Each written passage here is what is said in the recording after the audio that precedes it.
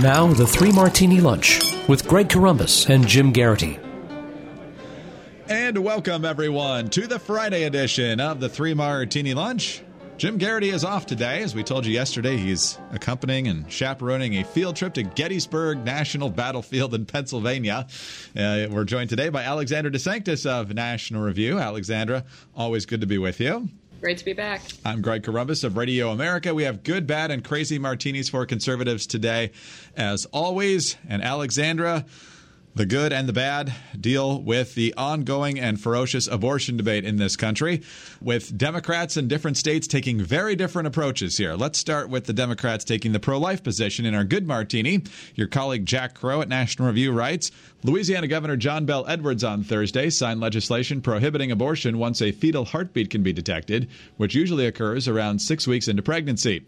The heartbeat bill, which does not include an exception for rape or incest, will be implemented only if similar legislation recently passed in Mississippi is upheld in federal court. It passed the State House of Representatives in Louisiana on Wednesday on a bipartisan vote of 79 to 23.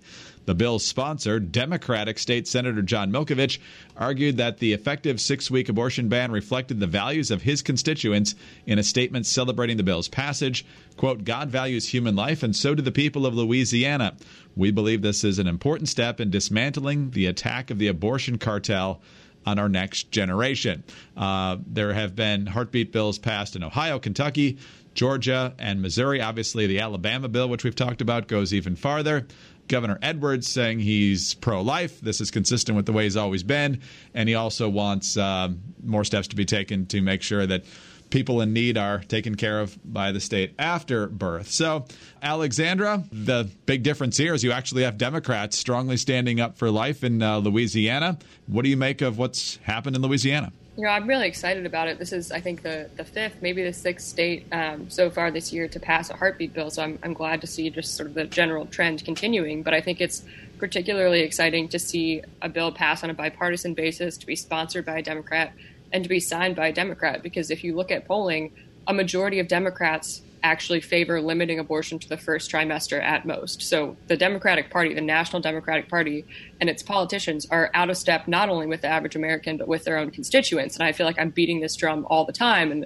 And so are other people in the pro-life movement, including pro-life Democrats, talk about this all the time. And yet the politicians just can't seem to keep up. But I think in Louisiana, we have a situation where enough of the constituents are very vocally pro-life, even if they're Democrats, that their representatives feel like they have to take that seriously. Their governor knows he has to be pro-life and has to support this legislation if he wants to stay in office. So I think it's really exciting to see that happen. You mentioned the numbers specifically on Democrats wanting to limit abortion, at least a majority of them, to the first trimester. Where are we on numbers, whether it's the country as a whole or even among Democrats on the heartbeat legislation, which takes it closer to about half that time of about 6 weeks?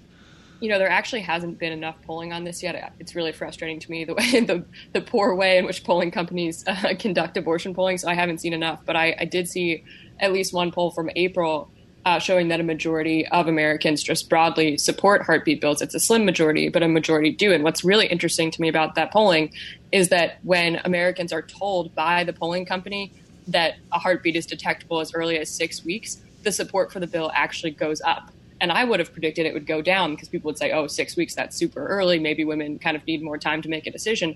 But in fact, when people hear that, they say, wow, that's so early, that the fetus has a heartbeat then. Geez, maybe I should support this bill. I think that's really, really interesting. What's your reaction, Alexandra, to the argument from the left, pro-choice community that is howling mad over the fact that a lot of these heartbeat bills don't have rape or incest exceptions? I think it's understandable. I think a lot of people the vast majority of Americans even want to have those exceptions in there because, people have a heart for the woman involved, and understandably so. And I think that's sort of a concession that the pro-life movement has long been willing to make. And so I don't mind seeing that exception in there because so many of those cases are so rare. It's, fewer than 1% of abortion cases are in a situation like that. And I think, by and large, those types of exceptions help to persuade the public. That's the most amazing thing about the 2016 presidential campaign. Whenever there's a debate and the abortion issue comes up, the point of contention almost always comes to the rape exception. And President Trump was able to move it to late-term abortion, which is where we're headed in our next martini. But the fact that he was able to make that pivot and the conversation stayed there in the 2016 presidential debate with millions of people watching was quite something. Oh, totally agreed. I'm still fascinated that he was the one who managed to do it after decades of Republicans trying to talk about abortion. All right, let's move on to Illinois now, where there are also Democrats in power. They control the legislature there, but they have a very different agenda when it comes to abortion. They want to expand abortion and its access, much along the lines of what New York did. Other states have done. Virginia tried to do, and that sort of thing. But the pushback is pretty significant as well. I doubt that they're going to have the numbers to stop this on the pro-life side. But that's not stopping Republican Illinois State Representative Avery Bourne from doing what she can to sound the alarm about what the legislation would actually do. In addition to being a Republican lawmaker who is pro-life, she is pretty far along in her pregnancy. And so she made a couple of impassioned statements on the floor of the state house recently, starting with what she sees as wiggle room in how the proposed legislation would deal with viability. This bill will mean that if a baby requires extraordinary medical measures after they're born, doctors could determine up to the 40th week of pregnancy that that baby was never viable because it had to be flown to the NICU after it was born. She also pointed to poorly defined terms like familial health being a reason for an abortion, and she used her own case as an emotional example. This bill will mean that for a woman at my stage in pregnancy, where the baby responds to his dad's voice as he reads him books at night, the woman could go to the facility. The baby is perfectly healthy. But if that woman says, based on my familial health, this is medically necessary, that is allowed. And here's how she closed her statement. This bill is not about keeping abortion legal in Illinois. This is about a massive expansion that will impact viable babies, and that is wrong. So, Alexandra, you follow these debates closely as anyone. So what is actually on the table in Illinois, and what do you make of her response to it?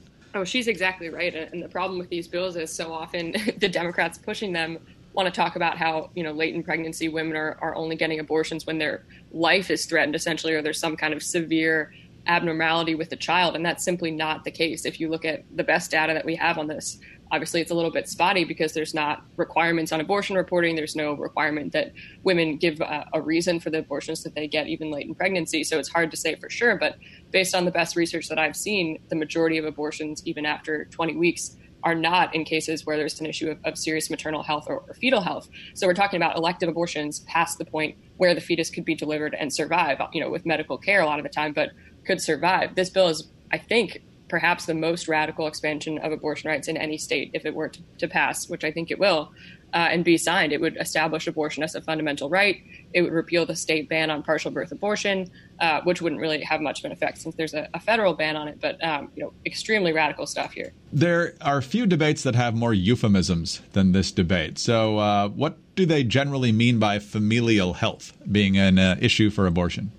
Oh, that's a very interesting question. That harkens back to Doe v. Bolton, which was the companion case to Roe v. Wade, in which the court established this whole list of types of health that women could claim as an exception to the sort of late-term restrictions on abortion. So if a woman has a psychological health reason or a familial health reason or financial health even, a woman could say that she needs a late-term abortion. So this could be anything from her husband or her partner not wanting her to have a child. That could be a reason for her to obtain an abortion past the point at which the state would otherwise limit it.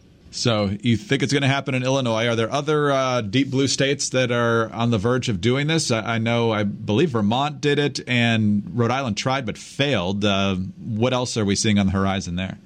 That's right. I think Vermont would be the one to watch. And I'm not sure if it's officially passed, but it's very close to doing so. I think they're still in the process of amending it. And they have a Republican governor, Phil Scott, there in Vermont, who seems to be saying that he's going to sign it. He hasn't said for sure yet, but he has said, I support a woman's right to choose and I support Roe v. Wade, neither of which I don't think is really indicative that he ought to be supporting this bill because this is beyond the pale of anything like that. But I think that would be the next one to look for. I hope to be writing about that in the near future. Alexander, we'll find out how this all plays out in 2020 from a political standpoint. The pro-life side, of course, is pointing to states like Illinois, like New York, Vermont, and others that are basically advocating for abortion even when the baby's in the birth canal, fully gestated at 40 weeks. And the pro-choice side is saying, look at these crazies on the right. They're advocating for bans on abortion, criminalizing doctors when some women might not even know they're pregnant. So both sides are painting the others as radicals here. How do you expect it to be viewed by the public?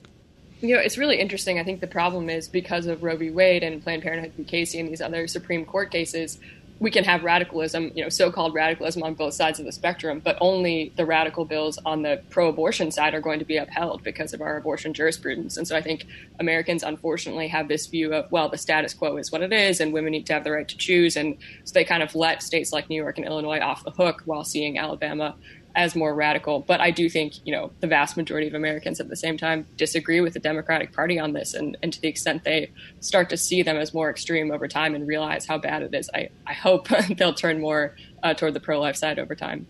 Alexander, let's move on to our crazy martini now. And moving away from the abortion debate, let's talk tariffs. Associated Press. In a surprise announcement that could derail a major trade deal, President Donald Trump announced Thursday that he is slapping a 5% tariff on all Mexican imports effective June 10th to pressure the country to do more to crack down on the surge of Central American migrants trying to cross the U.S. border. He said the percentage will gradually increase up to 25%, quote, until the illegal immigration problem is remedied. The decision showed the administration going to new lengths and looking for new levers to pressure Mexico to take action, even if those risk upending other policy priorities, like the United States-Mexico-Canada agreement, a trade deal that is the cornerstone of Trump's legislative agenda and seen as beneficial to his re-election effort.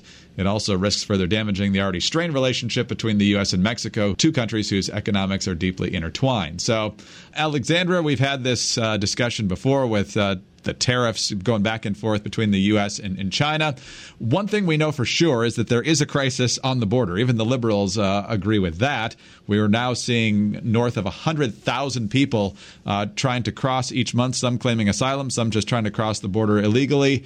We're busting at the seams down there. It's beyond capacity, and something has to be done. So the fact that Trump is frustrated and wants to address the crisis is certainly understandable. The question is whether raising prices on things coming in from Mexico will actually force the Mexican government to do more, which it probably could because it lets all these caravans through. Or is it just going to sock us in the pocketbook because we end up paying for these things and the Mexican government just reaps the political benefits here? I think it'll largely be the latter. And I'm not an expert on the border crisis, but my understanding is that whereas, 10 years ago or something like that, the vast majority of illegal entrants were migrants from Mexico. And today that's simply not the case. These are mostly families or unaccompanied minors from countries in Central America. And so if we're going to put the responsibility on the Mexican government to somehow be regulating our border by not letting these caravans through, I mean, to some extent, it's understandable that we'd want them to do that. But it seems like we're not dealing with the problem at the source. We're not even dealing with the problem at our own border of whether we have enough people there, whether we have enough judges to try and, sort out these asylum claims. Those are the types of things we ought to be doing, not somehow forcing Mexico to be a more effective intermediary and stopping the caravans. It's also a regressive tax, effectively. Everybody got a tax cut, or most people got a tax cut, I should say, from the 2017 tax cuts. But for the middle class, it's anywhere from about $1,000 to $2,000 a year on average. But if we're paying more for Chinese goods and now paying more for Mexican goods, particularly if it gets up to a 25% tariff, those could be eaten into. Now, if the tariffs have the effect Trump wants and Mexico buckles and all of a sudden things quiet down at the border in relatively short order, the threat will probably have paid off. But if Mexico doesn't blink here, it's us that's going to be paying the price here, and not much is going to change at the border. Yeah, I think the problem is we're hurting ourselves, we're hurting the middle class, and I think probably for nothing, I don't see how this could be a terribly effective lever in the immigration battle. I think he's focusing on the wrong source, and probably the administration is just looking to be doing something, so it looks like they're attempting a solution because they don't really have any better options right now. That's the leverage he's trying to use right now. He said trade wars are easy to win. We'll see. Alexandra, great to have you with us as always. Have a great weekend, and we'll talk to you soon. Absolutely. You too. Alexandra DeSanctis of National Review in for Jim Garrity today. Jim will be back on Monday. I'm Greg Corombos of Radio America. Thanks for being with us. Remember, if you like us, go to iTunes, leave us a nice review, and also a reminder that you can now find us on your favorite home interactive device. Alexa, Google Home, things like that. All you have to say is play 3 Martini Lunch podcast. Have a great weekend, everyone. See you Monday on the 3 Martini Lunch.